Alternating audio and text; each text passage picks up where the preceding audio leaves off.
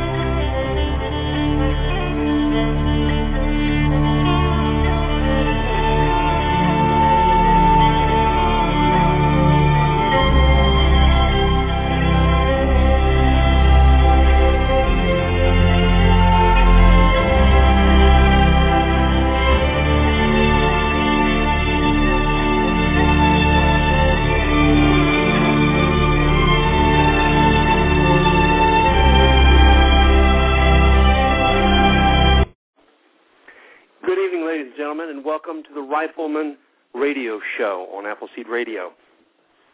The Rifleman Radio Show is sponsored by the Appleseed Project, which is the sole project of the Revolutionary War Veterans Association.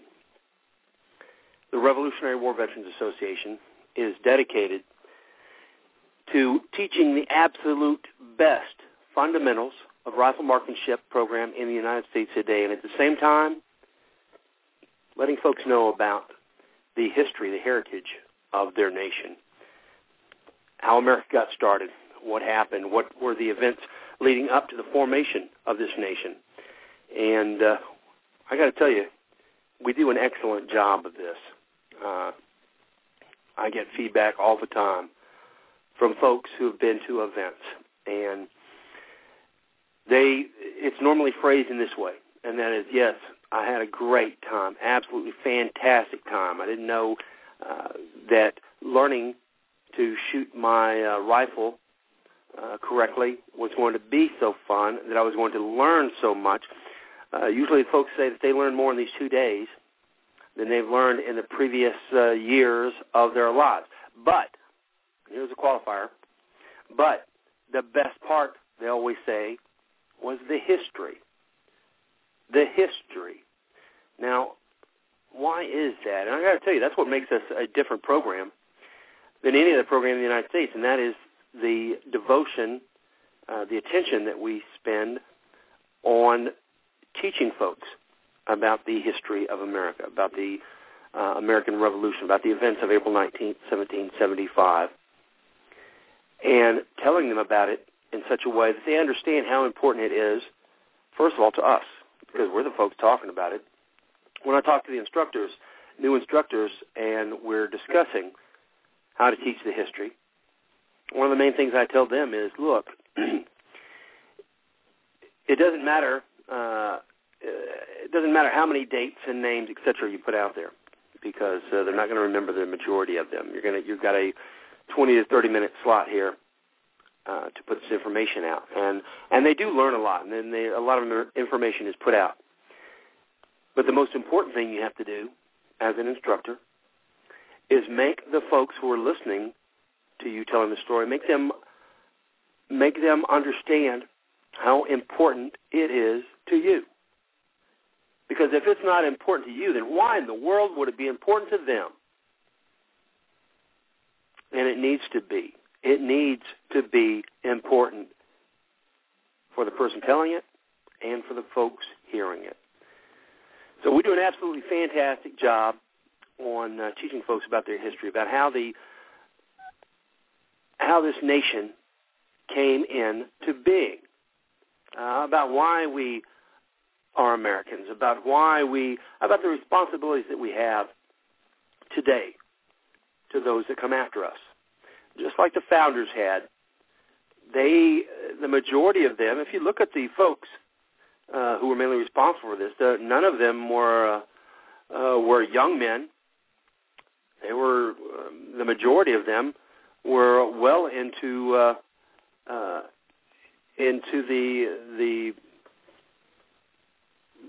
toward the latter parts of their lives. They were in their 60s, 70s, 80s. What did it matter to them? I mean, they had lived their lives. They had done everything they needed to do. What did it matter to them if things didn't go well? And the answer is they weren't doing it for themselves. The founding fathers, the men and women who helped bring this nation about, had a lot different outlook on the nation than a lot of folks have now. If you look around you today, if you hear what people talk, the way that people talk and what they say, you hear a lot of I and me and what I need and my rights and my needs and my wants. There was a lot less of it back then. Back then, a lot of their thought process was certainly on individual rights, but also collective rights and collective responsibilities. What was good for the nation, and the most important part that they were considering, is how is this going to affect those who come after? Those who come after. We have the same responsibilities today. Now I look at the Appleseed project, and I see that a great deal of the men and women involved are in the same age bracket. I mean, certainly a great number of the men and women involved are in their 50s, 60s, and 70s. What do they have to worry about, right? Pretty soon things will be over for them. I don't mean that in a crass way. I just mean that, they've lived their lives. So what do they need? What are they worrying about this for? Because they have kids. They have grandkids. They have a responsibility to those who will come after. I have children. Someday I'll have grandchildren, great-grandchildren. I have a responsibility to those who come after me, because I wouldn't have anything that I have were it not for those who come before me, were it not for those folks having an understanding of their responsibilities to those that would come after. So I have a responsibility in the same way to my children, my grandchildren, to the millions of Americans who I'll never meet. I'll never know. I'll be dust and long in the grave, and still I will have had a responsibility to those people who will be living in the next 20, 30, 40, 50, 60, 70, 100 years. That's what we try and do. We try and get folks to understand that they have a responsibility to those who will come after, that being an American isn't granted to you by virtue of a blank filled in on a sheet of paper. Being an American means that you accept the sacred responsibility of ensuring that the rights, the freedoms, the liberties that this nation affords you are maintained, that they're kept polished and bright. And that's what we do. Every weekend of the year, every single weekend of the year. I don't know of a single weekend. Now, there may be one coming up in December. We'll have to see about that. We'll see who is bold enough to schedule an event for December 25th and 26th, because I'm sure somebody's going to be. And I'm hearing laughter from my family members, so I doubt it's going to be me that's going to be that bold. But somebody's going to be right. There's plenty of folks. When I was a younger man, and I didn't really worry about Christmas or my birthday or anything else. I think that I would have no qualms about hosting an event for December 25th weekend. We'll see who's brave enough to do that. But right now, every single weekend across America, there's an Appleseed event. Every single weekend of the year. Wow, how did that happen? How is that happening? It's due to the dedication, the devotion of hundreds of thousands of Americans who decided that this program, that the Appleseed Project, is a worthwhile project. It's a worthwhile program, and they've decided that this is how they're going to spend their time in helping to ensure that our nation receives the tender loving care, the maintenance that it needs in order for it to continue on, to continue to drive on. So, if you would like to go to an event, like I said, there's one every single weekend of the year now. There's one in every state of the continental United States. There is going to be an Appleseed event within a reasonable drive of you, almost every single weekend of the year now. Now, next year, though, you can probably throw a rock out your window and hit an Appleseed event, because that's about how many we're going to have then. But right now, every single weekend of the year, we've got an event somewhere within a reasonable automobile drive from you. Well, how would you find this event? How would you find how you could get there, what was going on, where they're going to be? Well, I'll tell you. Here's what you do. You go to the homepage, rwva.org. You go to the homepage. Across the top of the homepage, you'll see a bunch of tabs. Home, Appleseed, boot camps, register, about us, donations, links, news, email us. And listen, while I'm talking about this, make sure that you check out those other links. There are a lot of folks, a lot of our IT folks and a lot of the workers that put in a lot of time to develop the website. So make sure that you're utilizing the website. Even if you don't have to get some information from the website, just take a stroll through there so you can see the amount of work that's been done, which is a large amount. All right, so you want to find the event. You go to rwva.org. That's the homepage. Look on the top of the homepage. You'll see a list of tabs across the top. Look on the second from the left. It says Appleseed. Put your cursor on the Appleseed. You'll get a drop-down menu. On the drop-down menu, go to Schedule. That'll take you to the page that I'm on now. That is the listing of events across the United States. Now, we've got them listed by the dates. It will be the dates, and then it will be by the cities that they're in. So if you want to go to an event on October 2nd and 3rd, you just go to the follow the trail I just gave you, and that'll take you to a listing of the events across the United States. Now, there's also a filter on the page. I mean, if you want to see just the events for Alabama, and you can click on that, hit filter, and it'll give you the Alabama events. Or whatever state you want to look for, you can go to it and filter out all the rest of the stuff and take a look at the events for those states. All right, now once you've decided, and look, don't just think about going to an event. Don't just say, you know what, that might be a good idea to go to one of those events. That might be a good idea. I may end up going to one of those days. When? When are you going to go? What does it take to get you to make the decision to flip your switch and do the right thing? I can't do it. I can't do it from here. I can beg with you. I can plead with you. I can tell you all the good things about it.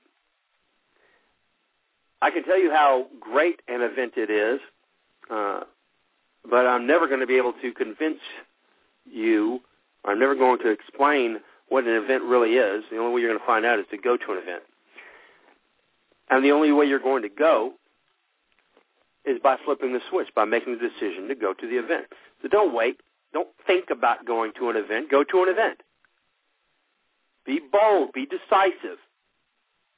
If you're thinking about going to an event, follow the trail I just set up for you. Go to the listing of events. Look down the list of events. Find an event that fits you as far as location and date, and go to it. Make the decision now to go to it.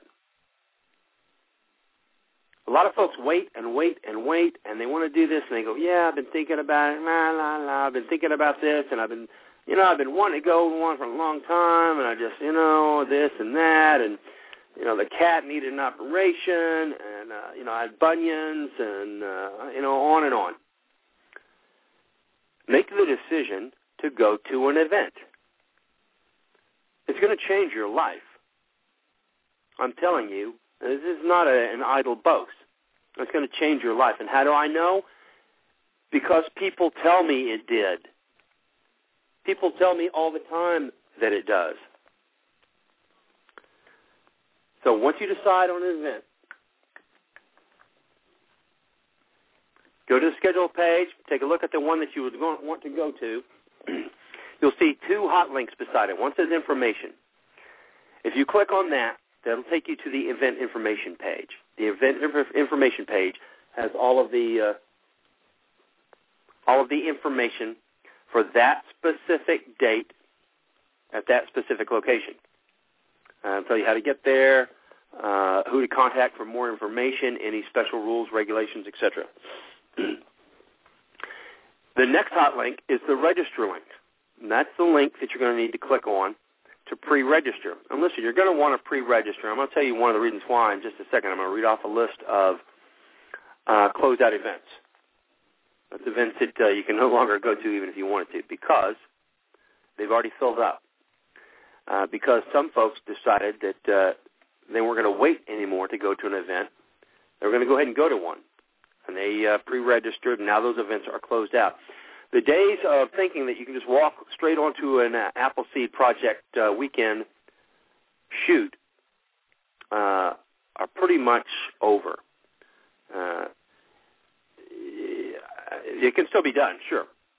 Sure, it can still be done, but I wouldn't always count on it because you'll go to the event, you'll go striding up to the admin table, ready to get a weekend of rifle marksmanship instruction, and they're going to say, sorry, it's closed out. We filled up, we hit our limit. And you're going to be a very sad man because now that you finally decided to take that step and go to an event, you're not going to be able to go to one because you didn't pre-register. So make sure you pre-register. Now, this helps you, and it helps us. It helps you by ensuring that you have a place on the line. It helps the staff and the instructors by letting us know how many people are going to be at a specific event. Like I said, every weekend now in the United States, there is an event, a short distance, a reasonable distance from you, every single weekend of the year. This takes a lot of folks, a lot of planning, a lot of supplies, a lot of driving and plane tickets and shipping of gear and equipment, a lot of hotels, a lot of porta-johns, on and on and on. It takes a lot of stuff to get an event done. Making sure that we have enough instructors for the number of attendees, etc. So it helps us if we know how many people are coming to an event. So please pre-register for your event. That includes if you're coming as a free shooter, the same thing. If you're coming as in one of the categories that we offer free instruction for, we still need you to pre-register. All right, so you're going to go to an event. You're going to decide on the date, the location, by going to rwva.org, the homepage. Looking up across the top of the page, you'll see a list of tabs. The second tab from the left says Appleseed. Put your cursor on that. You'll get a drop-down menu. On that drop-down menu, select Schedule. That will take you to this page. All right, we've got a large number of shoots for October. I'm going to go through the October shoots here. And while I'm going through them, for those of you folks who haven't been to an Appleseed, listen to the events that are coming up and make your decision to attend an event. While you're sitting there listening to it, follow the trail I just set out so that you can pre-register for that event. The rest of you folks, the members, the instructors, etc., that are listening, we need you guys to do your part too. And your part is a little bit more complicated than the rest of the folks, but it's just as important. And that is, if you're an instructor, you need to make sure that you have looked at the instructor schedule, and that all of these events that we're calling out, that all of them are staffed.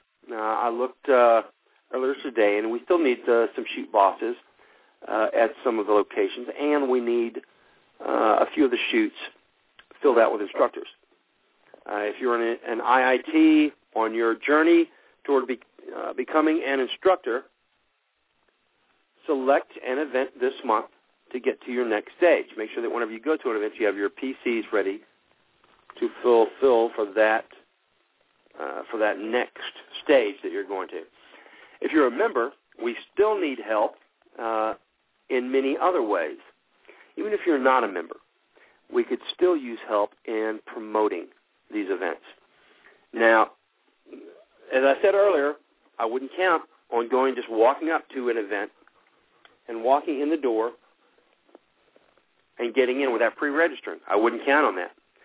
The other side of this is that some locations we're still light in attendance because the word hasn't gotten out to everybody who would like to attend an event. Listen, we're going to talk about this more in just a minute, but promotions is an important part of the program. It's probably one of the most important parts of the program right now is the promoting of the Appleseed Project, making sure that the folks out there understand what we're doing it, where we're doing it, and when they can come. There are millions, literally millions of folks who would like to come to an Appleseed event. The only reason they're not coming right now is because they don't know about it. Otherwise, they would be on their way. So how can we fix this? And the answer is we need you guys to help us get the word out. We'll be talking about promotions in just a minute. But that's what you guys, the rest of the guys that, while I'm going through this list, be listening to it so that you can know that you've got a hand in this too. You're not just listening to this, to the listing of events. And when I stop, it's over for you. You're listening to the event so that you can find the locations that are near you and help get the word out about them. Okay, let's get this started. The next weekend, the upcoming weekend, is October 2nd and 3rd. That's going to start out in Coarse Gold, California, followed by Red Bluff, California, Gunnison, Colorado, Fort Lauderdale, Florida, Pensacola, Florida, Waco, Georgia, Montrose, Iowa, Waterman, Illinois, Atlanta, Indiana, Columbia, Maine, Fenton, Michigan, Duluth, Minnesota, Bates City, Missouri, DeSoto, Missouri, Ramseur, North Carolina, Lima, Ohio, Slippery Rock, Pennsylvania, Manchester, Tennessee, Atlanta, Texas, Dallas, Fort Worth, Proctor, Vermont, Racine, Wisconsin, Beckley, West Virginia. That'll bring us to the October 9th and 10th weekend, which starts out in Columbiana, Alabama. That's right near Greenbow. Followed by Sunland, California, Eureka, California, Bonneville, Illinois, Pittsburgh, Kansas, Shreveport, Louisiana, Annapolis, Maryland, Canton, Mississippi, Broken Bow, Nebraska, Roswell, New Mexico, Messina, New York, Miamisburg, Ohio, El Reno, Oklahoma, Lobelville, Tennessee, Lodi, Wisconsin. Buckeye, Arizona starts out the October 16th and 17th weekend. That's followed by Sacramento, California, Piru, California, Mariposa, California, Corona, California, St. Augustine, Florida, Augusta, Georgia, Shenandoah, Iowa, Coeur d'Alene, Idaho, Clinton, Illinois, Bedford, Indiana, Wabash, Indiana, Eureka, Kansas, North Fayetteville, North Carolina, Rio Rancho, New Mexico, Boulder City, Nevada, Gibsonburg, Ohio, Athens, Ohio. The 16th and 17th is a ladies-only event. Athens, Ohio, the 16th and 17th is a ladies-only event. If you're a female and you would like to attend a rifle marksmanship event, first of all, there's not going to be any charge for this. We're still running the Female Shoot Free this year. I don't know how long it's going to continue on. It might be the end of it this year. I don't know. That's still being discussed. So if I were you, if I were a female, then I would certainly think about attending an event in 2010. And if I were a female that didn't want to be bothered by a bunch of guys while I was trying to learn to shoot, then I would certainly pick a ladies-only event. And if I was a female wanting to learn how to shoot and didn't want to be bothered by a bunch of guys, and I lived in Ohio or Indiana, Illinois, then I would go to the Athens, Ohio, October 16th and 17th shoot. I would fit all of my prerequisites. So, ladies, you're going to shoot free, and this is going to be a ladies-only event, Athens, Ohio, October 16th and 17th. You're still going to need to pre-register. Even though you're shooting free, you still need to pre-register because there's going to be a cutoff limit and the number of attendees that can attend. So make sure you pre-register. Okay, that's followed still the October 16th, 17th weekend by Manheim, Pennsylvania, Fredericksburg, Texas, Corpus Christi, Texas, Gordon, Wisconsin, Niagara, Wisconsin. That brings us to the October 23rd and 24th weekend. That's going to start out in Rainbow, California, followed by Glen Helen, California, Azusa, California, Lemoore, California,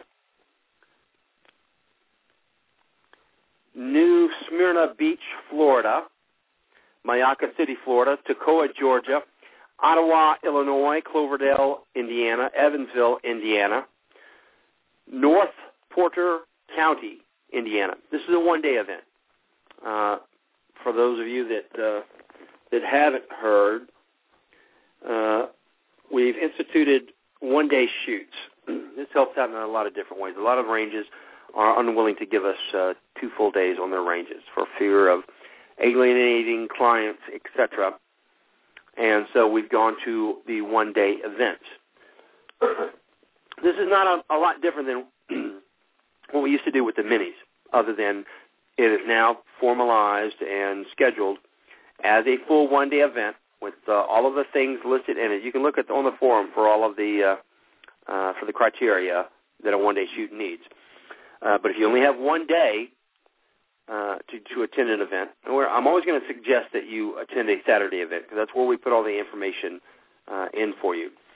But if you only have one day, or if you can only get one day from a range, we now have the one-day events. And this one here is going to be in North Porter County, Indiana, October 23rd, which is the Saturday. It's going to be followed by Knob Creek, Kentucky, October 23rd and 24th, Boaz, Kentucky, Carrollton, Kentucky, Sherburne, Louisiana, Harvard, Massachusetts, Osage Beach, Missouri, Grand Island, Nebraska, Calverton, New York, Afton, Oklahoma, Anderson, South Carolina, College Station, Texas, Davila, Texas, Amarillo, Texas, Buckingham, Virginia, Castle Rock, Washington, Van Dyne, Wisconsin, Clinton, Arkansas. Starts the October 30th, 31st weekend. Followed by Kingman, Arizona, Mildura, California, Castro Valley, California, Rama, Colorado, Wallingford, Connecticut, Hernando County, Florida, Nampa, Idaho, Lapeer, Michigan, Hinckley, Minnesota, Ramsar, North Carolina, Gardnerville, Nevada, Las Vegas, Nevada, Athens, Ohio, Bristol, Wisconsin, Stinson, West Virginia. Okay, that's a full month there for us. I didn't count these up before I listed them. Someone there who's in the chat room, somebody's listening. Will you count the number of events for October, and then post them in the chat so that I can read them, because that's a lot of events. All right, we've got a ton of stuff to get out, and I'm going to bring some of the folks, some of my radio partners here onto the air with me to give me a hand with this. Sorry, my throat is drying out. I've had a long day of breathing in hay dust. Sam, welcome to the show. Evening, Scout. How are you doing this evening? Pretty good. Took a little time off from rebuilding my car engine so we can listen to the show and see what's going on. All right, well, listen. Give us a quick rundown in New Mexico while I take a drink of water. Okay. Well, New Mexico's got a shoot scheduled, at least one every month till January, and in a couple of months we have two. We're going to be doing shoots in Alamogordo will be in January, Roswell in December, Carlsbad in November, and we'll be shooting in Albuquerque in November at the City Range. In October, we're going to be shooting in Roswell and at the Albuquerque City Range. And we may have a full-distance affair for instructors in early October if we have an opportunity. That still hasn't worked out yet. All of those are going to make a pretty fair schedule for us. We're working hard to get some more shoot bosses qualified so we can cover a little more territory. We've got a new state coordinator out there, Dev Null, who's got some ambition, and he's working hard to get things rolling. And I think we're going to have a very fine, successful end for 2010, beginning of 2011. Okay. That sounds great. Now, when I asked Hawk to call in, and I also would like B9. B9, if you're still here, I don't see him. I don't know if he drifted off or if I scared him, because I asked him, I said I wanted him to give the winter seed update. Listen, Ed, if you're still listening, would you call back in so that you can give us a rundown on the winter seed? Sam, when are you going to start? Are you guys going to start getting snow there? Well, up north it's already started in a couple of places. Raton will start getting snowed in at the end of October, but it's closed out till January anyhow for hunting season. Albuquerque, they may get some snow in the end of November, certainly a little bit by December. Roswell, Carlsbad, Alamogordo, we get 1 day of snow every year, but it is guaranteed to happen on Appleseed Day. It's guaranteed. Right, exactly. And we love it, too. We get the same thing here, guaranteed. 2 ways for me to get rain here, even in a drought. One is to leave my toolbox and my welding rods and stuff out, and the other way is to schedule an Appleseed. Either way, I'm guaranteed to get rain even in a drought. Well, listen, I asked the folks earlier if they would count up the events for October, and they posted them now. It looks like 104 events for the month of October. 104 events, which is great, and that should be the norm, right? That should be the norm. That means we should be doing 1,200 events on a normal through the course of this year. 1,200 events. And we're well on the way toward our 1,000. But I'm going to tell you guys, we're going to need some help in making sure that we make that goal. All right, I'm going to bring some other folks on with us, Sam. And so stop building whatever you're building. Hold on just a second. Okay. I'll stop putting the piston rings on. There you go. Yeah, because we can hear every wrench turning on your phone. Your phone, I've had several requests from people wanting to know where they could get a phone like yours, because it was the loudest phone with the most amazing pickup. We could hear a goose at 100 yards at your house, and your voice was puncturing our eardrums. So I think a lot of people have wanted to know where they could get a phone like yours. Well, that's the Verizon old folks model.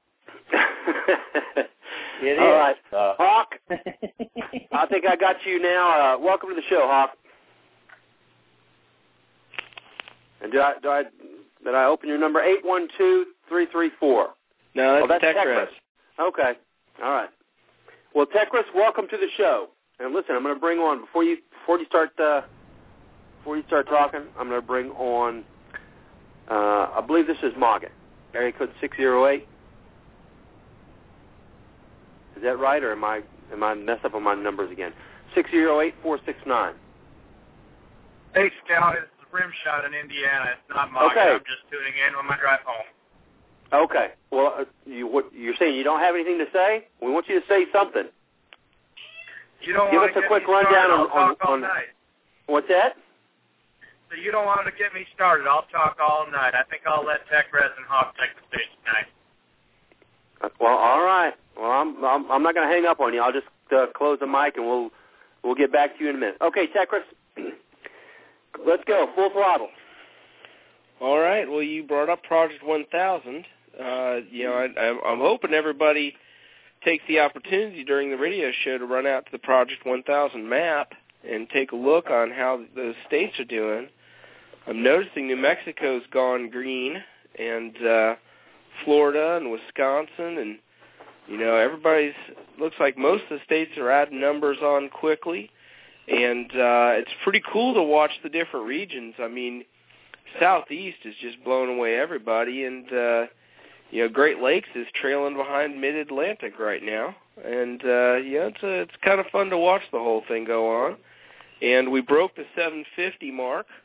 Now we got to break the 8, and we got to break the 9, and just keep going. And it's getting there. We're just having to work at it. All these stars show different states that put on shoots just this last week. And it's fired up. We need more, but it's getting there. Right, and it sounds like a lot, and it is a lot. I'm telling you, it's a lot by any standard. It's 5 times the number. What we need now, we still need 5 times the number of events than we did the first year. So it is a lot in one way. The other way is it's not a lot. You've got 48 states. You've got 48 states.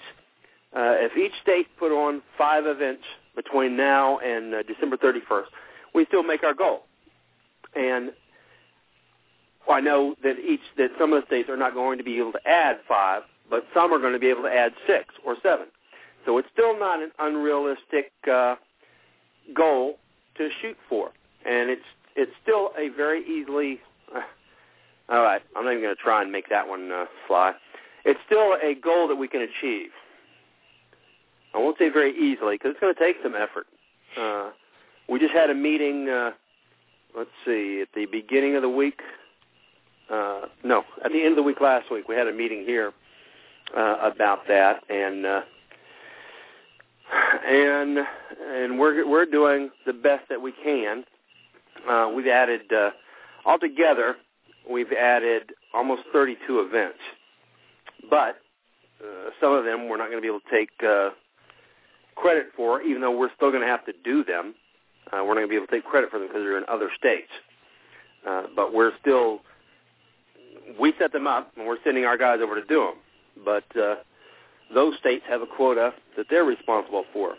So it's going to be tough, but there's also no reason that we cannot do this. If you're listening tonight, if you're the state coordinator, even if you're not, talk to your state coordinator and ask that question. Where can we get another event? Where can we put another one on the schedule at? Even if you only have 2 places to have events, there's no reason you can't double up in a month. If you can get the range to okay it, go ahead and double up. Have another event at that location during that same month. What else you got for us, Tech? Well, and also I will mention this. We intentionally put the regions up, not only to remind people that, just like we have state coordinators, we got regional coordinators, and we really do have a way that we structure ourselves in our business and all, but also because we also have we do help each other out. I mean, I'm going to head up to Michigan and get to watch a great crew in Michigan do their thing. Sure, they're going to call me shoot boss, but mostly I'm going to watch them work.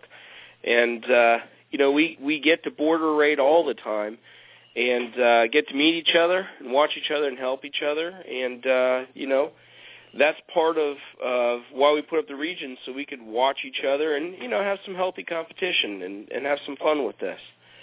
But in addition to Project 1000, we do have Winter Seed. Word from Fred is he actually has the new patches in the box. If I remember the last PM I got from him, so schedule those shoots so that you can get those shoot boxes, because those shoot boxes are going to have some pretty cool stuff in them as far as patches are concerned. And get ready to have some fun. Give us a rundown on who's going to qualify for the Winter Seed patches. Basically, there's still a little bit of debate. You know how there's always healthy debate in the program. But, it'd be nice if we saw some snow on the ground to make it a Winter Seed shoot. But I think that the background debating's still going on that.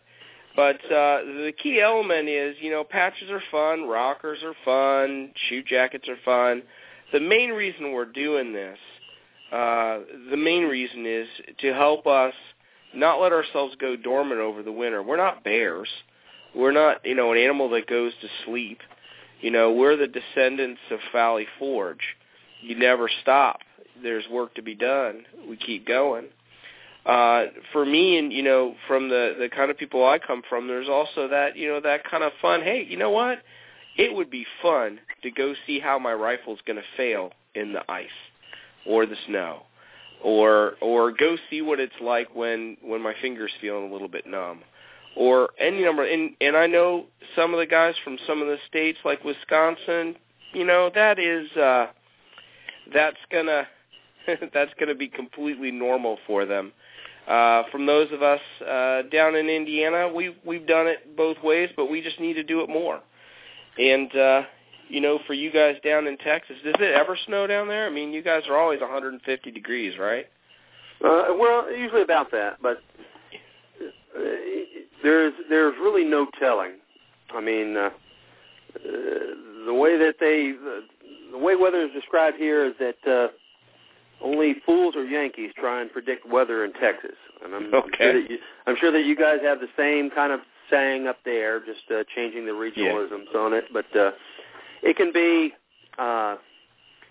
There have been many Christmases that I've spent in shorts and T-shirts, and then there have been. We'll get snow every once in a while. It's that nice. You'll get maybe an inch, 2 inches at the most. The kind where you have to roll up a dirty leaf-filled snowman, to make it stick, or black ice or stuff like that. But more than that, what we usually get, and my plea for the patch would be, if we get within 10 to 15 degrees of freezing and it's raining, then I think that would qualify. I think that would qualify too. Yeah, that's what we'll normally get. I tell you, I'd rather shoot in the cold and the snow and the really cold and the really snow than the slosh. That's the worst. But in addition to that, for me, there is a real fun.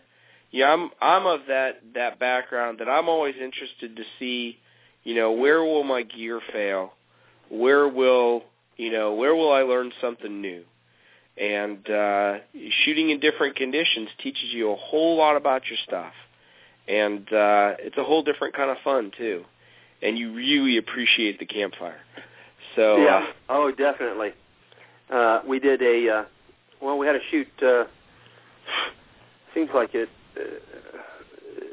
was years ago now, but it was just really wasn't that long ago. You know, I tell folks that when I think about the Appleseed project and I think about looking back over things that have been done and stuff, sometimes it seems like it's been 15 or 20 years, because an Appleseed year is like a dog year, you know. Every Appleseed year is like 7 or 8 human years. But we did an event, it must have been in March maybe, that was just ice cold and raining the whole time. And we had everybody huddled up under like one of those triple-size canopies, and a 55-gallon drum and the fire going to try and keep our fingers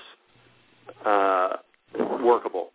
Because when it gets down to a pretty low temperature and you're soaking wet, then that's when it starts getting rough. But, you know, at the same time, that's one of the things that I do love about the program, is that we don't stop. We don't pack up our stuff and go home when we have inclement weather. And the attendees don't either. Some of them will. Some of them will have decided that they don't have enough, or that they've had enough of the weather. But the majority of folks tough it out. They tough it out.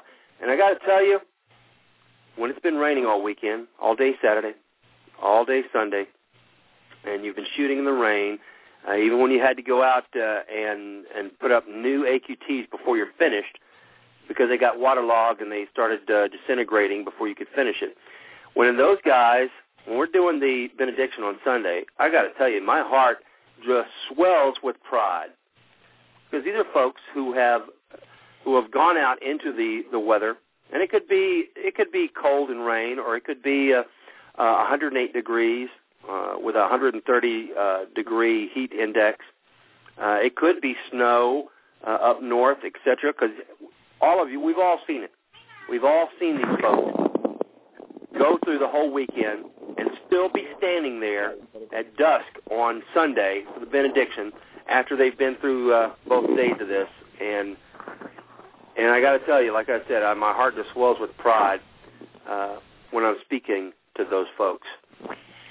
Yeah, we've all seen it. I mean, I'll never forget one particular shoot. I was shoot bossing where Sunday was an attrition, and everybody who went to the bathroom, some of them didn't come back.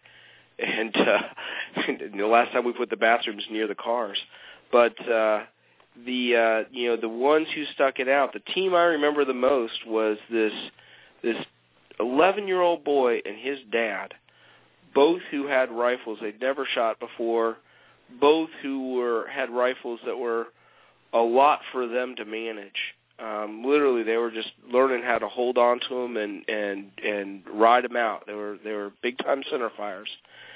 And, both of them rode the wet weather out in garbage bags that they were wearing over them, and they stuck with it.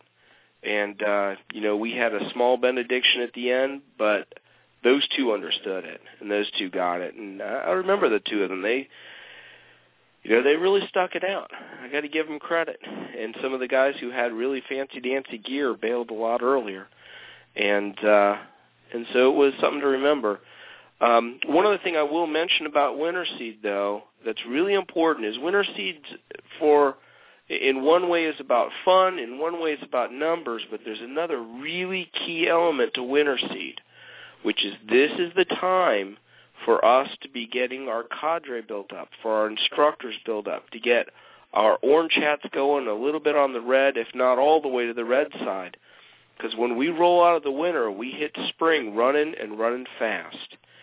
We need to be ready for April 19th next year. We got to be ready for that April weekend. And winter seed is the time that we're getting ready for that. Yes. Yes, exactly. And we've spoken about this in the last couple of weeks. and that is we can't any longer. We can't be waiting until January or February to start preparing for the April events. I mean, we're actually, if you're not preparing now, or you're not already almost prepared for the April 19th events, then you're about 6 months behind. And we need to do the catch-up work now, and the whole process for the organization has been a big learning curve, and we're learning what we need to do, how we need to do it, and it's taking a little bit of work to figure that out. But we're coming up on the 2011 year, and Project 1000 is part of the prep for the 2011 year. And just like Tech said, winter can't be wasted. For most of you guys that are up in the winter, in the heavy snow areas, etc., you've been living there. Snow's nothing new to you. You got to function in it every day anyway. That's one of the reasons I live in Texas, so I don't have to. But a lot of you guys are functioning in it anyway. There's no reason that you can't treat it just like a regular occurrence. Get out there, schedule the events, get out there, stomp a lane down to your target, and shoot in the snow. Find out what it takes to shoot in the snow. And while you're doing this, while we're going through this winter, going through the winter seed and getting ready, that's the time that you have to be getting everything ready for the 2011 year. You've got to be making sure that your instructors are good to go, that those IIT 3s and 4s that you got right now, and for those of you that are new to the program, the Appleseed Instructors Program, has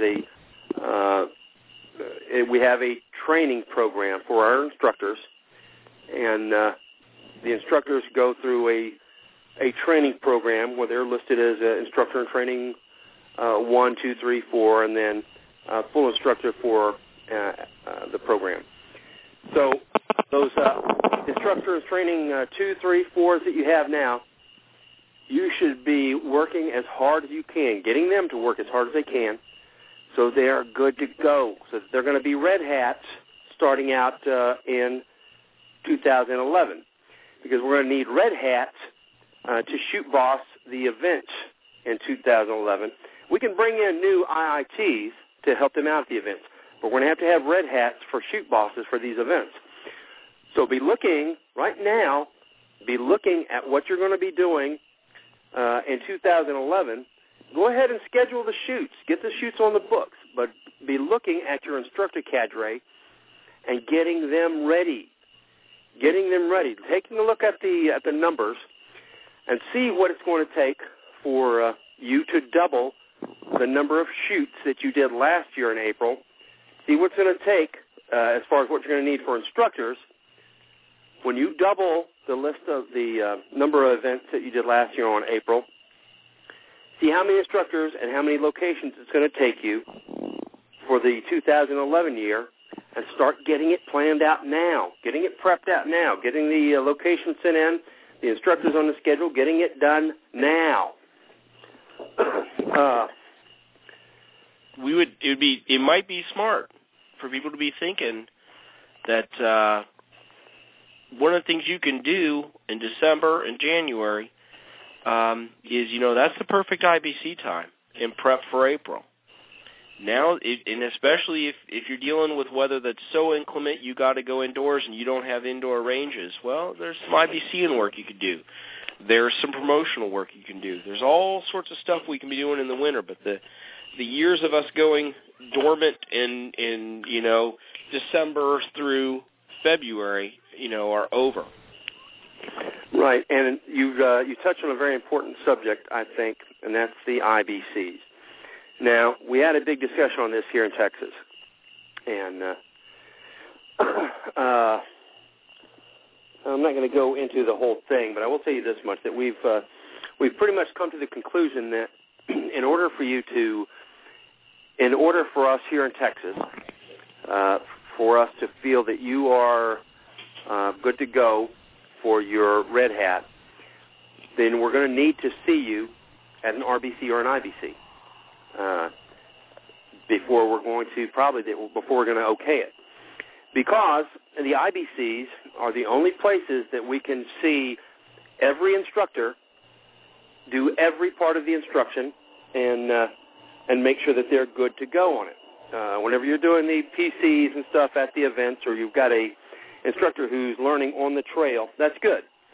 But you're only going to see little slices of it at a time. You're not going to be able to see them do every single part of it. But in an IBC, you can. In an IBC, you can see every part of the instruction. You can see them give every part of the instruction. You can find out any places that they're weak, or give them a chance to do all of the instruction. So the IBCs are going to be very critical for the whole program in the next 4 or 5 months.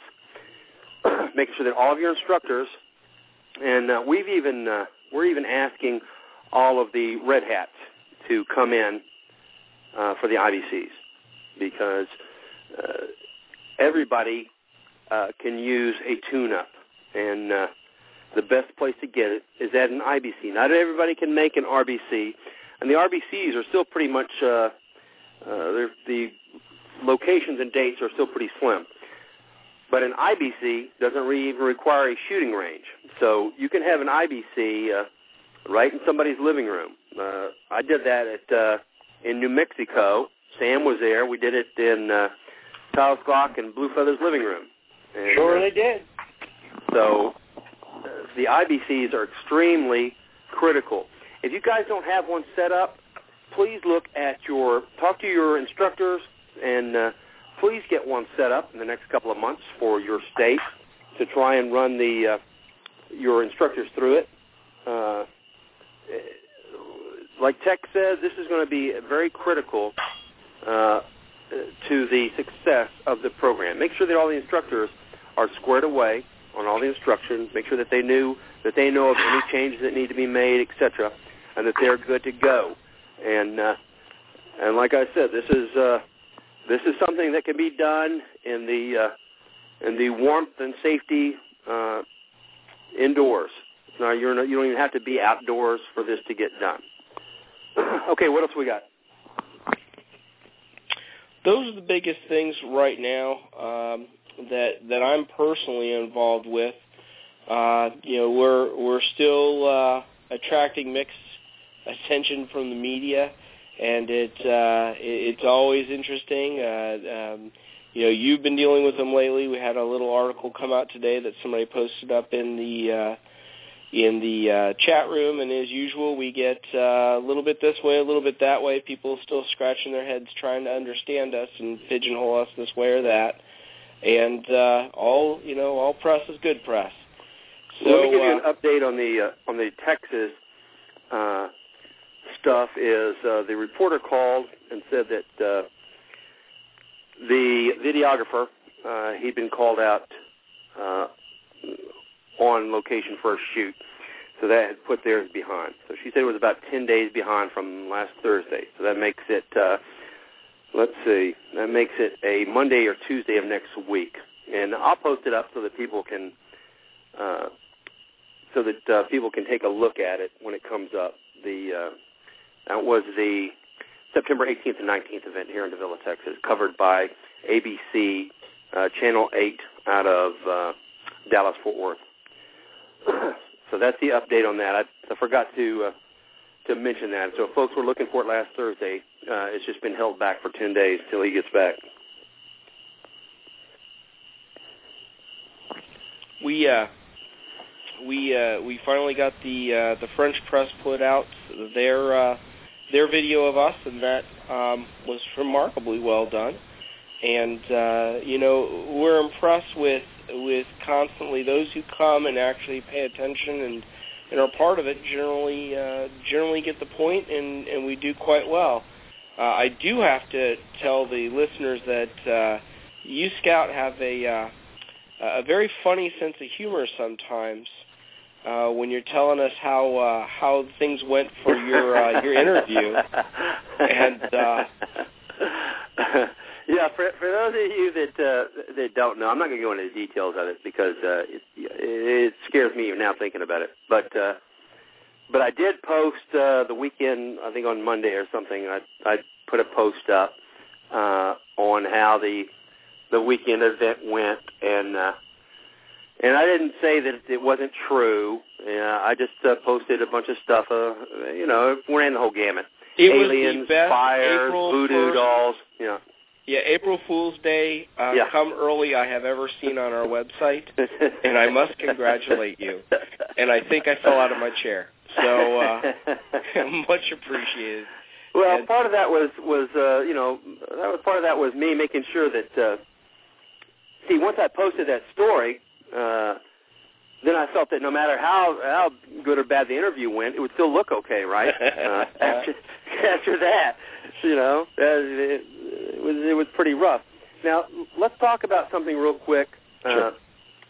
Well, actually, let me take a look and see if Margaret has called in yet. She said she had a couple more phone calls to make and then she would call me, because I'd like to bring her into this discussion too. And that is, okay, let me check this right here. All right, area code 617. Margaret, is that you? 617-519? No? Okay. All right, well, she's going to call in just a moment, but let's just go over something real quick here, and that is, let's talk to the folks real quick about some of the stuff that's going on within the program. And let me set off some of the history or some of the groundwork for this by saying that when the program first started, we had a group of individuals that were kind of guiding the program, and that was the steering committee, and the steering committee was good at the time for what it was doing. When there was a smaller amount of folks, shoots, etc., and stuff to get done. But just like any organization, as you grow, you have to molt, and you have to expand and adapt to your environment, to what's going on. And the steering committee had basically served its purpose and gotten it to where it was going. And at the same time, there was a parallel program running up in the Appleseed project called the WL program. And this is a training program, a leadership program that was instituted to help get folks, it's just a staff training program, getting folks to understand what they needed to do, where they needed to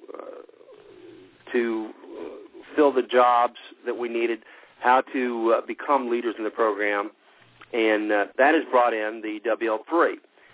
And WL3 has been expanding in order to fill the needs of the program. It's got a great group of folks in there, and now we're getting ready to go into the next level of the WL program. So why don't we talk about that just for a minute, just so folks a lot of folks they still don't understand what how the program has grown and how it's changing and how leadership is being decided, etc. So let's talk about that just for a moment so that folks can have a better understanding of what's going on. People still don't understand what WL3 is or what any of the WL levels, there's 1, 2, and 3, and what's coming next out of that. Sure. The idea behind the whole thing was there's stuff that just has to get done. Some of it's always gotten done by the same people. God bless Riflewoman for the hard work she does, keeping everything rolling that she keeps rolling. God help all the people who fill those chute boxes and make sure they get to the right place on time. And there's 100 different projects like that get done all the time, or else none of us would be running chutes. all of that happens in the background. Well, there's other things that have to happen too. There's planning that has to take place, and in WL3, one of the things that came out of was coming out of April this year and thinking, next year we got to have a real plan, because up till this point we've had plans and we've done them, but we've never really spent a whole year just prepping like mad for next year. But we're getting so big we have to. We just have to, because we're so enormous. And some people came together under Fred, at Fred's invitation, to put together groups to get jobs done that need to be done. A lot of them spun directly from Fred. Fred says, hey, these are the things I need to get done. Go get them done. And they were organized into different areas and different specialties, and we brought in a lot of different people from a lot of different areas. And the idea was to have, first you start out at WL1 and you do a few jobs and see how you do. And if you really excel, boom, you're up to the harder jobs. And then eventually you get up to the highest level, which is the most difficult jobs and recruiting other people to do it. It's like becoming a state coordinator or a shoot boss. Not only you doing your job, but you're also organizing everybody doing the job too. What we're doing now is we're preparing to roll out what's called WLX. And all WLX is realizing that there are more jobs that need done. We've got, suddenly we have a real need to be very careful about media and to pay real careful attention. I mean, Scott, you've been doing this forever, but the rest of us are new at this. And we need to all be ready for that, and just a way for people to think and practice and get ready and focus on that. We've got all sorts of things that need to get done as far as training and stuff that operational stuff and administrative stuff. And some of our really hardest workers who've been around a long time, they need help, and they can't do this forever. The job's getting to be too big, and they've been trucking on a long, long time.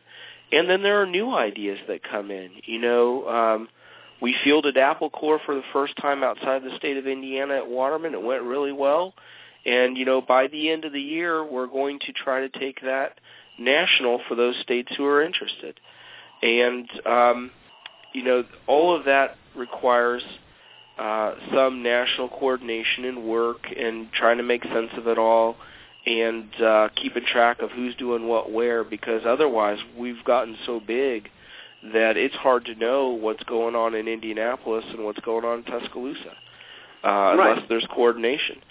It's funny, a group, I used to read about these books where you talk about the way a church works when it's, 100 people to 400 people, but when it becomes 600 people, either it breaks apart, it becomes two small ones, and you do it the old way again, or you have to find a whole new way to do it because it's just too big, and you have to step up to the next stage. That's exactly what has happened with the Appleseed project, is that this is a natural progression. You had, when the organization was smaller, then there was a small group of folks, and there really needed to be more than that, but it was just a small group of folks that were working on the staff and administrative level. But that was when it was more like a club. And we're far from that now. I mean, we are far, far, far from that. And we actually are way behind on setting up the administrative part. I wish that this would have been started from day one. But we are where we are. And we're playing catch-up real quick, and thanks to a lot of really sharp people, really sharp, dedicated folks, we're going to make this happen. But this is a natural progression. I think that a lot of folks, a lot of the regular members and stuff didn't understand, or they don't understand what's going on or why it's going on. But it is a natural progression. When an organization grows, just like you said, there's that breakover point at at the 600 number for the church. Actually, I thought it was smaller. It might be. It's been years since I'd heard about it before, but that sounds right now. It's the same way for any organization, and we were getting by doing it the old way, and of course, I don't have to tell you folks that a lot of the folks in Appleseed could probably be classified as conservatives. And conservatives don't like a lot of change at once. So we were able to get by with what we were doing, but we weren't able to grow anymore. And this is a natural progression, and thank goodness it is, because we're finding out a lot of better ways to do stuff, and we're getting more and more people involved in it. And just like Tekris was saying, there's room in the organization for everybody. We talked about this last week or week before too. Is that this program is growing exponentially, and I don't know that I've ever seen another organization that has grown as fast as this one. And there are positions available for every single person in this program. Matter of fact, they're not just available. We need you to step up and say, hey, where can you put me? Because we have that many positions that are open and need filling. And we're growing at a really fast rate. We're doing a great job, but we certainly need more folks to step up and become part of the process of leadership in the program. And just like any other program, you can't have one person at one job that's going to be there forever.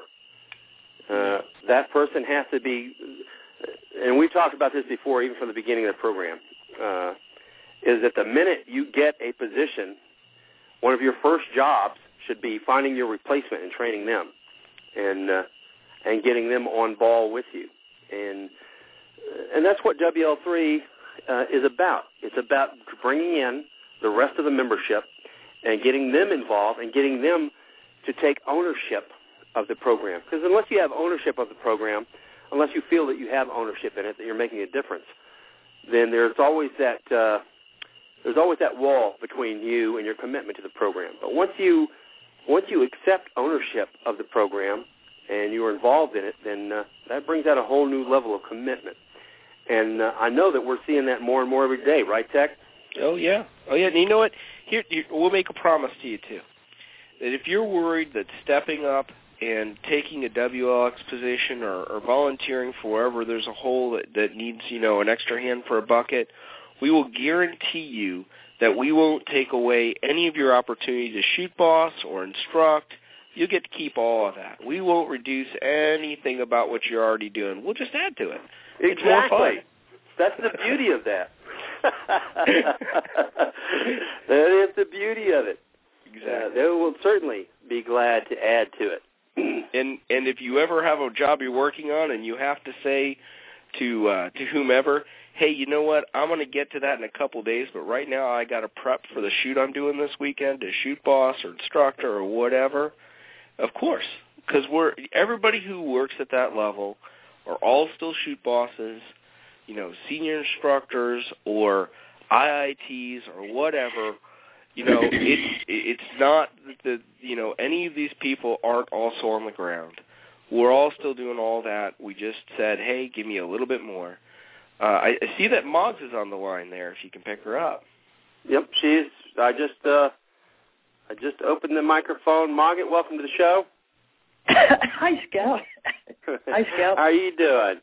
I'm dying, obviously. We were just talking about WL3 and the transitions and stuff, the new positions, and I'm sure that most of you guys know that Mogget has been tasked with helping to ensure that the program is running along as trouble-free as possible.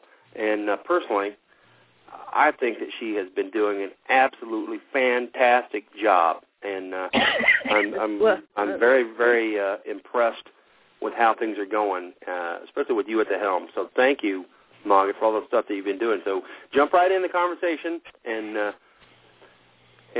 tell us what's that? Thanks a lot for the kind words, Scout. Always appreciated here. I second what TechRes said.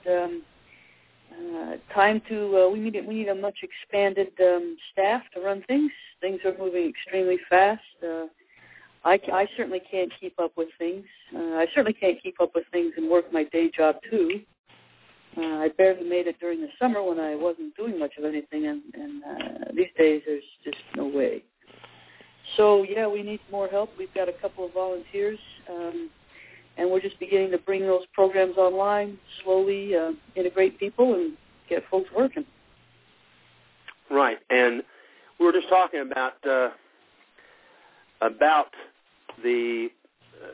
need for more folks and the need for more folks to become involved, to seek ownership in the program, and that's really what we want you to do. We want you to take ownership of the program. This is your program. This is no longer a program that belongs to one person.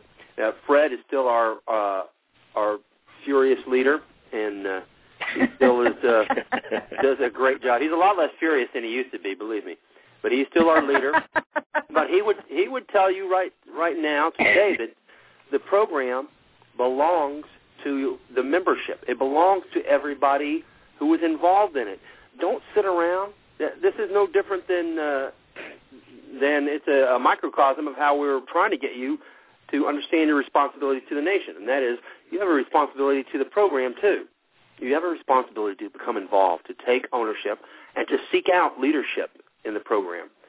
And I'm telling you, if ever there was a time when the program needs you and it would be easy, if you're saying, look, I want to get involved with the program, not only that, but I want to become involved to the point where I can help set how the program is going to function in the future. I can help set policy, I can help determine where the program is going, how it's going to get there, etc. Listen, it's wide open. It is wide open. It's ready for you to volunteer and accept your responsibility and to take ownership in the program. Yeah, I mean, it's ready for you to jump in there and take over video editing, to take over graphics, etc. We're wide open, and we're ready for you to jump in and become a part of the organization in the leadership positions. And it's easy to do that. And Margaret, if you can just give folks a quick explanation of for the folks who are new listening or who have not really taken the time to figure out how to get involved, what is the fastest route they can use to become a member of the staff and end up in a leadership position? Well, you PM TechRes or I, or potentially Fred, and tell us what you'd like to do. It's just that simple. And tell us what sort of talents and skills you have. It's just that simple. We will build WLX according to the needs of the program, so we might not call everybody up all at once. There are some things we need faster than other things. But I have a collection of PMs now of people with talents that run all the way from web design, into technical writing. Wish I had more people who did video editing, and I'd send them off to help you. But we're developing a list of people who have the skills and calling them up and slowly but surely getting things running now. Right, and it's like you said, it's not going to be something that is happening all at once. This is just as much as we are an instructional program for the people who come and attend the events. We're a training program for our members, and that's what we're trying to do. Is we're establishing the WL functions as a training program to get folks to learn how to become leaders in the program. Now, a lot of people are good to go. They're already ready to go. They're CEOs of companies, or they like Mogget is a retired colonel in the military.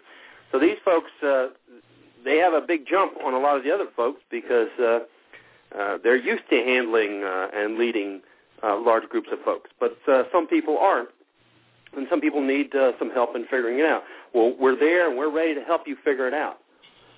And because we are a new and growing organization, we can't flip on all the switches at once because all of our breakers will blow. All our heads will explode. So, yeah. Well, trust me on that one. So it's not going to go at breakneck speed. It is, but it may not seem like it to you. But I'm telling you, if you want a position, if you would like to be in a leadership position, it's wide open right now. You send a PM to Mogget, Tekris, or Fred, and best thing is probably just to put all their names up in there so they all get a peek at this and say, here's what I'd like to do. How can I help out? Because I'm ready. I'm ready to help out. And I'm telling you, because I've seen this for years now, if you stand up, you hold your hand up, say, I'm willing to do this, and I can back up what I say, and I can do it, then somebody's going to grab you by the shirt collar and yank you up and put you in a chair, and you're going to be in the driver's seat for that position. So, and then you're going to find out it isn't as much fun as you thought. Right. And well, hey, Scout, isn't it true? Now you're going to come help us too, right? You've agreed that you'll lend your gravitas to our little efforts, right? Oh yes, certainly. I'll be glad to help out anywhere I can. I want the listeners out in Radio Land to know that Scout is coming with us. We are a class organization. Yeah. Okay. Well, I'm going to do what I can. I'm working extra hard here in Texas because we've got a lot of programs that we're actually that we're trying out. We're experimenting on here in Texas first. I've decided that there's a lot of things that I think would be good for the program, and we're going to give them a run here in Texas, and then we can let the folks know how it's working or not working, etc. But yes, I've over the last couple of years, as much as and Fred told me the other day, he said, well, you've been, I don't remember how he put it, but he said something like, because I liked working with the media so much and promotions. And I said, well, you know what? I really don't like it. It's just that there was no alternative to it. I had to figure it out. I had to do it. And I got to tell you guys, listen, if you think it's hard now, try being the only person in the promotions department. That can cause you to really pull your hair out.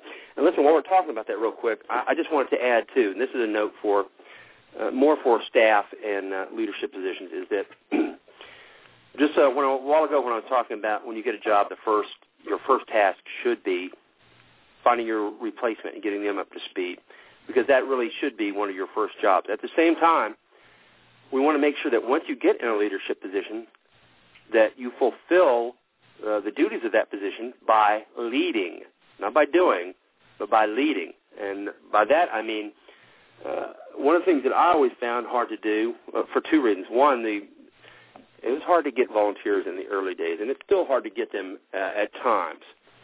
But one of the problems I used to have is I would put out a request for volunteers, and if I didn't get them, I would just say, okay, and I would add it to my list of things to do. Well, as we all know, without some type of archaic Chinese algorithm that could expand and distort time, you have a very finite amount of time in the day.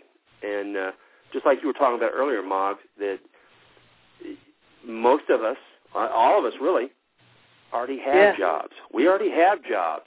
We were already living a life that was pretty much filled up. I'm no different than anybody else. I'm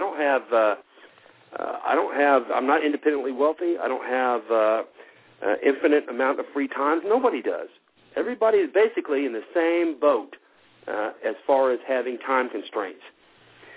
So that means you have to be very frugal with your time. You have to make sure that you are delegating things. And that's a good way, too, to draw other folks into the program, is by giving them a task and saying, look, I need you to do this thing, this one thing for me, and it's very important, and making them understand that they are important to the program and getting them to, drawing them into the leadership and working level sections of the program. But you can't do it all yourself, and I know, Margaret, you know that. Oh, yeah. Yeah, I sure do. Because the amount of work, and I know that people a lot of times, I used to always laugh because they would say, well, we want more help, or we want more work out of National. And I would say, I don't know what you think National is, but there's just like 3 people up here, working full-time jobs already. This isn't some huge organization. I said it's no different than you, and most everybody, and they still do, already have a full set of regular responsibilities. Just like Tech was saying, most of us, well, all of us that I know of in leadership are already shoot bosses, red hats, senior instructors, etc.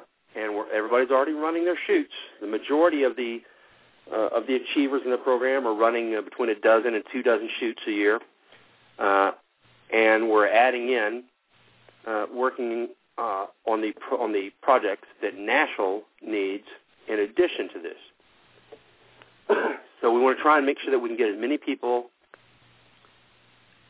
brought in to the WL program and get them to, and make sure that we're delegating, and I still find it hard to do, but make sure that you're delegating your responsibilities in order to help train them and help take the load off your shoulders.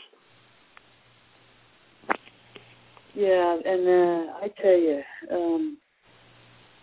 we really, really need to get more mentoring going, and just really need to concentrate on that stuff. It's, I tell you, I look at what's going to happen next year, and I'm like, holy cow, we thought this year was bad.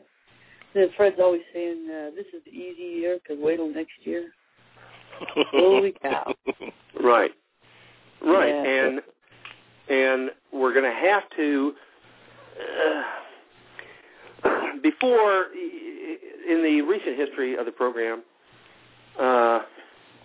nobody paid a lot of attention to numbers. And by that, I don't mean that they weren't saying, look, these numbers are important, or this goal is important for next year, et cetera. I'm not talking about that. I'm talking about when you have a certain size, just like Tech was talking about earlier, when the church is at 200 or 300 members, it functions at a vastly different, in a vastly different way than it does when it tops 600, 700, or 800. The same with this program. And we weren't that worried about dealing with numbers and statistical information, etc., earlier. But now, that is going to be a huge part of whether we're successful or not, is understanding what the numbers are going to mean to us in the coming year. I've done a little bit of this, and I know I was talking to Fred the other day, and I know that WL is working out statistical services, but just when I was running numbers the other day, I believe I came up with, let's see, I'd have to look at my notes again, but I believe it's between 16,000 and 22,000 instructor units for the coming year. And that's, and it would be an instructor unit being one 8 to 10 hour day. So 22,000 instructor units for the coming year is what my numbers were showing, and that is a lot of instructor units. So I can't tell you guys how important it is. We can't emphasize enough how important it is that you're working right now, right today, on getting yourself ready for the coming year. And right now, I've been looking at some of the data for the last few weeks, for the last month, and talking to a lot of folks. And one of the things I've noticed, too, is that the program runs in cycles. You know, we'll run in these like sine wave cycles. And right now we're at the bottom of a wave. And I have seen it happen before. I don't remember if the bottoms are of the waves are at the same place or not. But right now we're at the bottom of a wave, and that means that there are a lot of chutes that still need staffing. There are a lot of events that still need to be added. But at the end of the summers, it seems like a lot of the folks are in a like they have their engines in an idling mode, and that's the absolute opposite of what we need right now. Yeah. I mean, we'd love to get to the day where everything runs smoothly and we have strategic planning going on all the time, and we can see 18 or 24 months out ahead. That'd be great. Right. But the reality is we are lucky to see things. About 90 days is my window. Right. About 90 days is my window, and for big events, maybe 6 months. But wow, and it goes at breakneck speed. Well, it's been.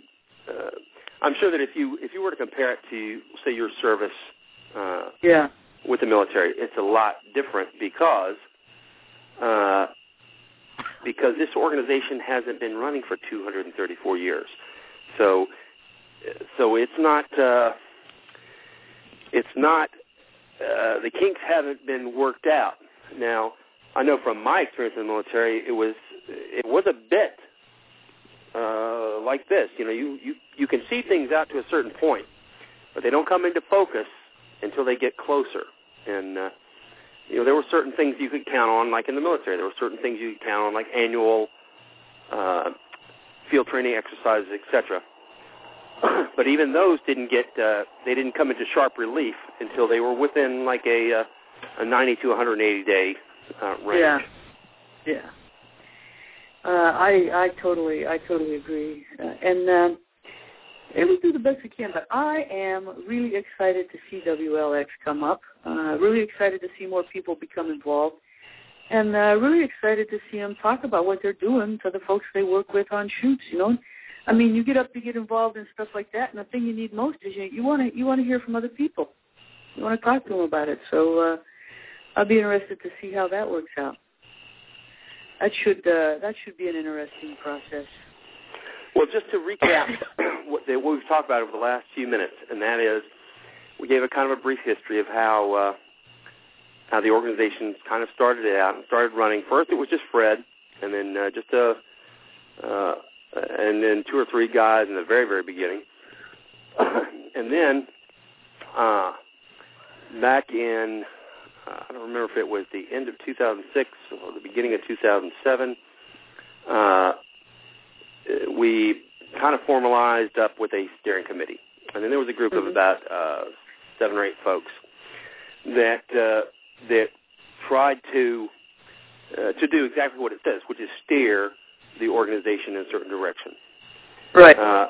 And that was good, except that a steering committee is good for a small organization because the organization is basically kind of driving itself, and there's not a whole lot of moving parts and stuff like that.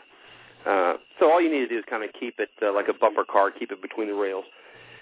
All right, and we grew past that. Now we are a huge nationwide. We're truly a national organization now, and that caused us to outgrow the steering committee method of administering the organization, which led to WL process, and that was to help bring in, to identify and bring in leadership in the program. And that has worked out very, very well. The folks who have decided that they want to become leaders of the program, all they did is they stepped forward and they raised their hand. and they got sucked up like a vacuum into the into the The process. Fred vacuum. Yeah, exactly. The Fred vacuum. And I'll tell you a secret. If you really want to excel in this program, you want to get up to the highest levels fast, take the jobs nobody else wants. Oh yeah. Don't take the choice ones. Don't take the ones everybody wants. Take the crummy little ones, and you will be noticed. Because those are the hardest ones to get done. You will definitely be noticed. Yeah, I'm sure that if you wanted to become the leader of the Appleseed program nationwide right now, all you have to do is say, listen, Fred, I want to pack some boxes. And and you could be the new Fred. So that's probably truer than people think, you know. Right. And so now the WL process has been identifying those leaders. And so I don't want people in the program. I know a lot of people are maybe a little bit confused by what's been going on. They don't understand it all because we're not the best at explaining what we're doing all the time. And I know that a lot of times that's just a problem that's inherent within organizations because the folks that are doing this stuff say, well, I know what's going on, so I guess everybody else should too. But a lot of people don't. So that's what we're trying to kind of do right now is let people understand how this came about. So WL3, 1, 2, and 3 are the steps in the program. You step up and you volunteer to become involved in the program, and you can run straight up the ladder. And now WL3 has grown to where it is birthing the actual positions now that the organization is going to need for it to run efficiently, and that's the stage that we're at now is identifying those positions and starting to put them in place. And this will probably, I imagine that this will be the basis for the program to run for the next 3 or 4 years, if not from now on, because this is one of those major steps that organizations have to go through to get their leadership and their administrative duties and responsibilities taken care of. And now, once this starts solidifying, Margaret and Tekris, how will the people, the rest of the membership, how will they know? Because, or how will they know what to do or how to get in touch with somebody? Because one of the things that an organization needs is it needs a buck stops here person for each of the areas of responsibility. Say you've got you want to talk to somebody in promo, you need to talk to person X, Y, or Z because they are the persons that are running this, or they're the persons that's heading that. So how will they eventually know who to go to in the program for their needs? I think what you're going to see, Scout, is that you're going to see each of the sections in WLX, promotions, media relations, staffing, training, operations, admin.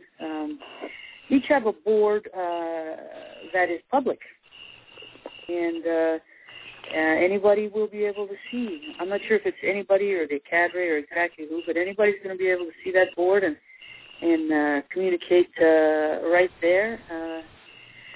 Probably will be a list of projects posted and updates to the projects posted so that you can go right there and you can see what's working, what's being worked on.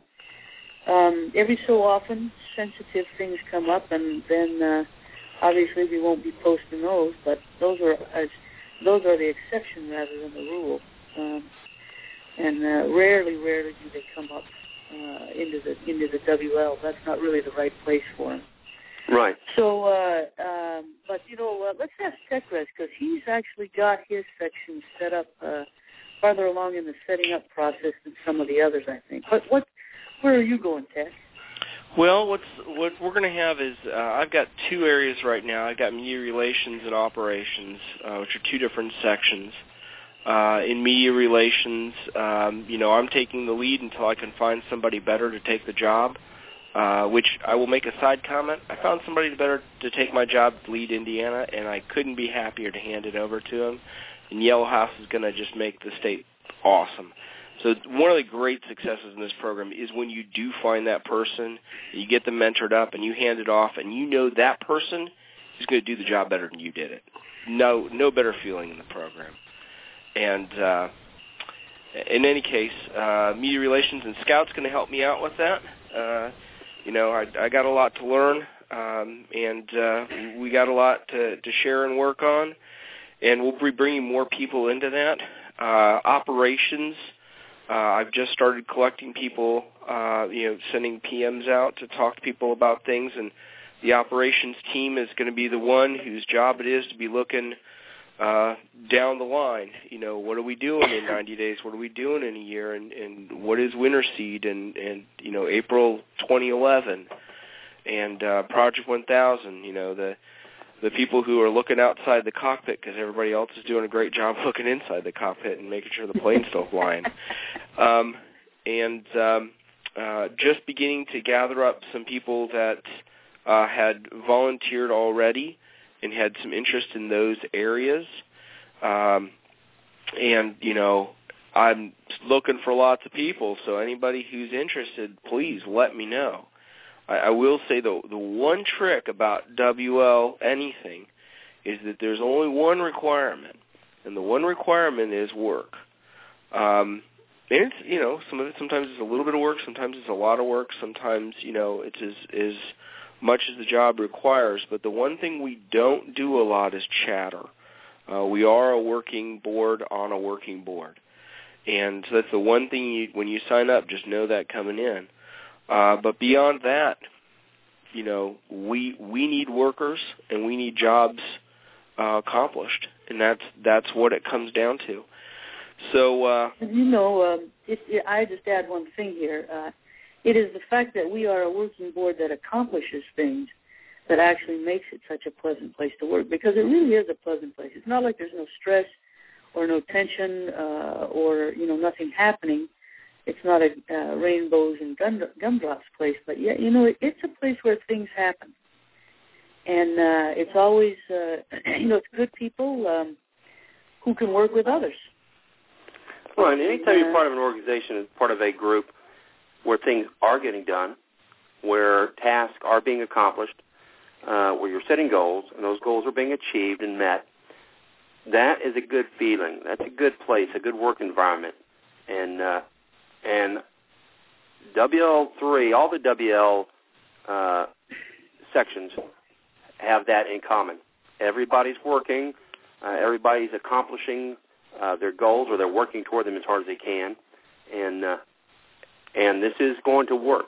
I have absolute faith that this is going to work out for us, and this is going to set the program in a new level. Now, real quickly, let's, Margaret, can you talk to us? I don't know what stage you're at in this, but can you tell us what you can about the instructor site that's coming up? Oh, yeah, that's a Scuzzy thing, and actually we ought to get him to call in and talk about it maybe next week. Okay. But in fact, that'd probably be a really interesting one for one of the topics next time. And maybe we'll be ready to let folks look at a part of it, too, during the program if folks want to go poke around a bit. But the theory behind it is this. It is extremely hard to find things on the forum, information you know. So the idea is we have a web page which allows no comments and no discussion, and it posts what is the policy grouped by topics. So the history section has Fred's guideposts. The instructor manual, that is the official version, is on that web post. The state coordinator manual, the official version, is on that web page. And so that's where the official documents will all be, the official copies of the official documents. And then there's also a piece coming up called the FAQ, the frequently asked questions. It's a misnomer. It's actually turned into an index of Appleseed policy, regulation, rules, guidelines, advice, that sort of thing. And It's organized like an FAQ, so if you want to know whether or not patches can be awarded at other than an official Appleseed event, you will be able to click over there and read that patches can, in fact, be awarded at other than official Appleseed events. Or if you want to know what apparel you can get when you're a Red Hat, you can click in and find that sort of thing. Would you like to know about all of the Believers forums, all of that stuff as well?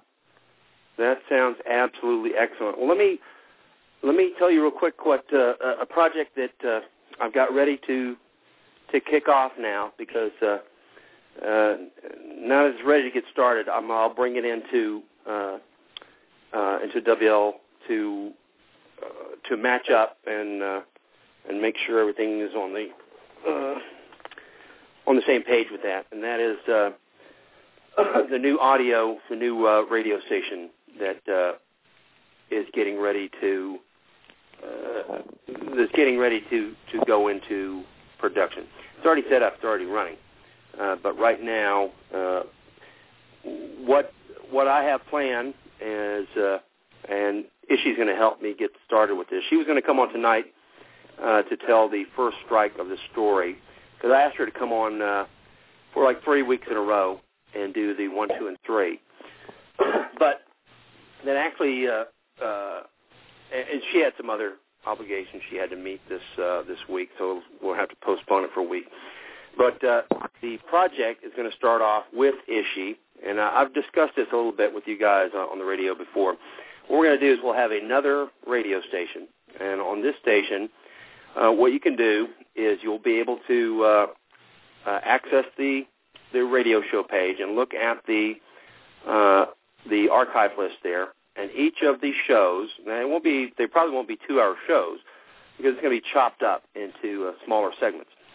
But what you can do is you can look at the archive, and you can find there'll probably be eventually 6 or 7 different people that are going to be giving their first strike, second strike, and third strike. Now, each one of these are going to be done in a singular form. So if you say, look, I want to hear some people tell the first strike, and you can select and download onto your pods 4 or 5 of the first strikes and listen to them during the day. So you'll have access to folks telling the first, second, and third strikes for the history. Now, in addition to that, there'll be another, right now it looks like it's going to be 22 segments that will cover the shoots from beginning to end, all the way from how to contact the range and what to say to them, how to get the ranges on board with you, all the way to how to do a meet and greet on the Saturday morning, the admin, parking lot drill, calling the line, on and on. You'll be able to download audio for these in singular segments. So good. This will be a good way for folks to get like an online class in this that you can use. You can listen to, while you're going to work, etc. You can listen to this, and this will help answer your questions about it too.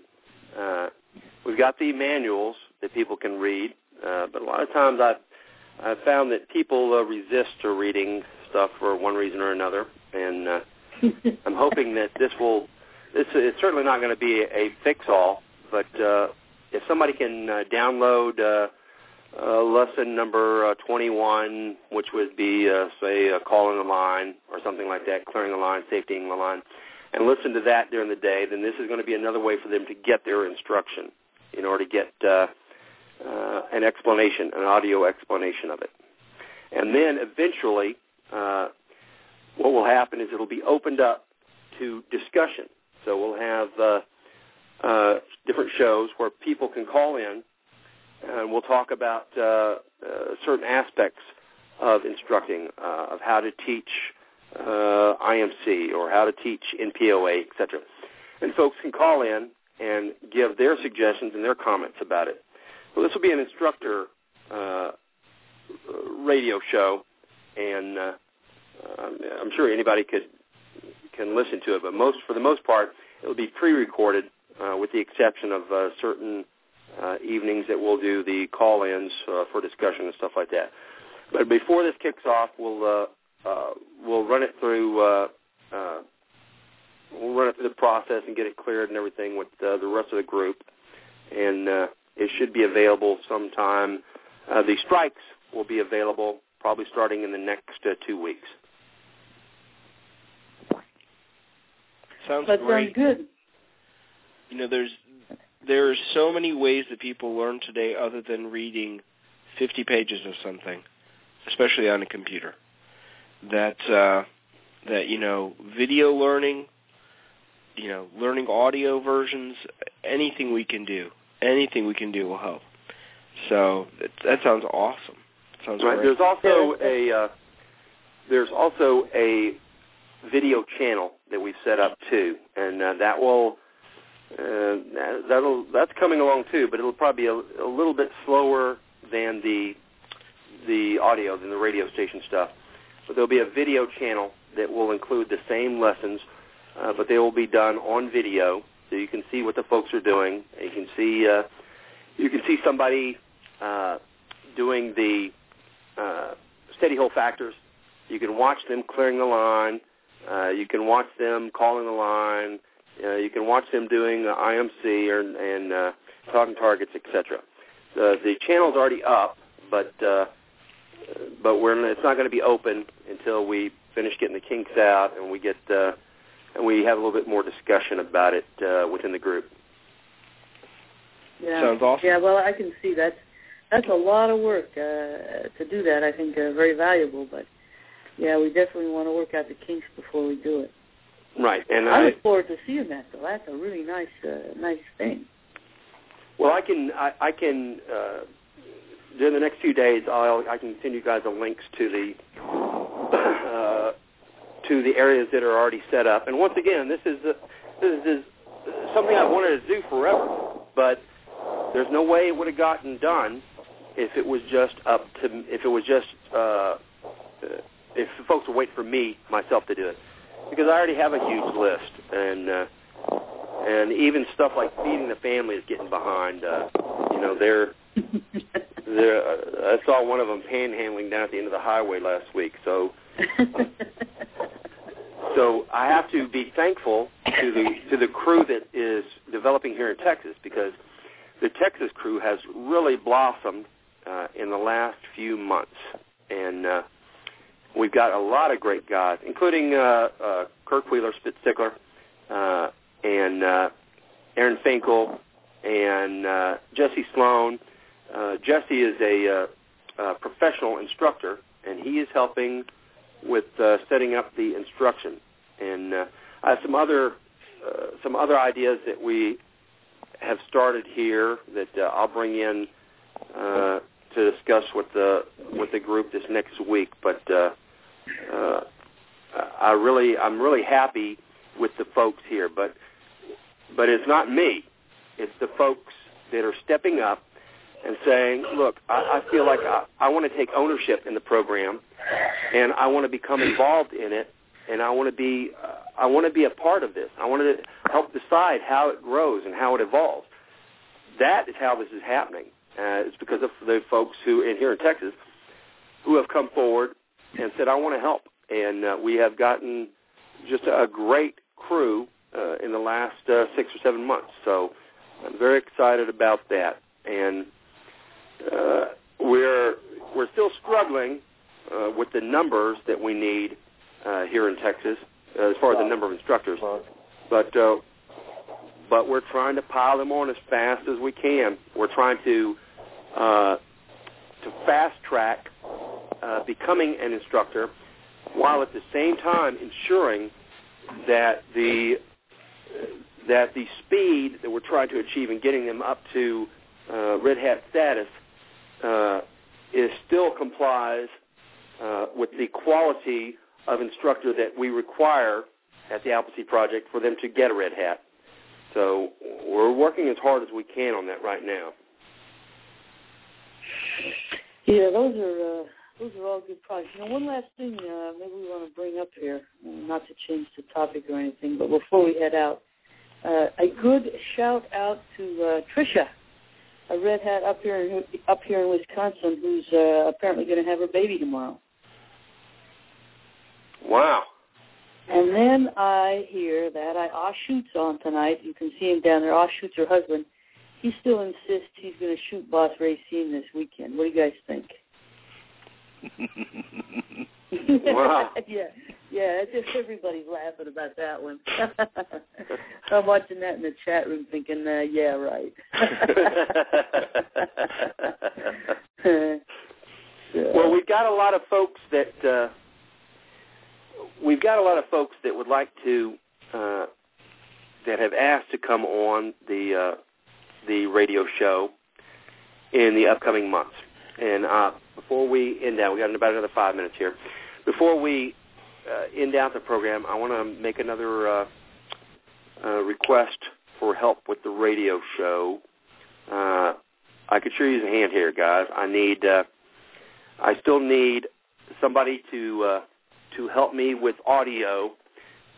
We need some more work on audio for the show, not just for within the show itself, but I think I mentioned to you guys that we have quite a few radio stations that are willing to start running spots for this show and for the program. But we need somebody to help us record those spots. So if anybody is willing to help with with setting up some 30-second and 60-second spots, then we sure need that. I think I spoke to Beth Schoenberg from the Jerry Brownsville show, and I think they're willing to take some spots from us, and we're going to get some from them to run on our show. We need some folks I need some folks to help me with the show page so that we can start running Appleseed videos out of the Rifleman Radio Show page. And then just some help getting the show page up to speed for the folks that click on it. And then some folks to help me with scheduling upcoming guests and stuff. We've got the guys from the Gun Owners of America. Mr. Pratt said he'd like to come on. Quite a few folks that would like to come on the show. I just need some help with scheduling and audio, video, music for the show, radio spots, etc. So please, if you'd like to get involved with the radio show, we sure could use you. We'd like to use the show. We'd like to hone the show so that it becomes a really sharp piece of promotional gear for us. So I'm putting out my request for help right there. And then if you want to become involved in the program, if you want a position of leadership in the program, if you want to help decide how the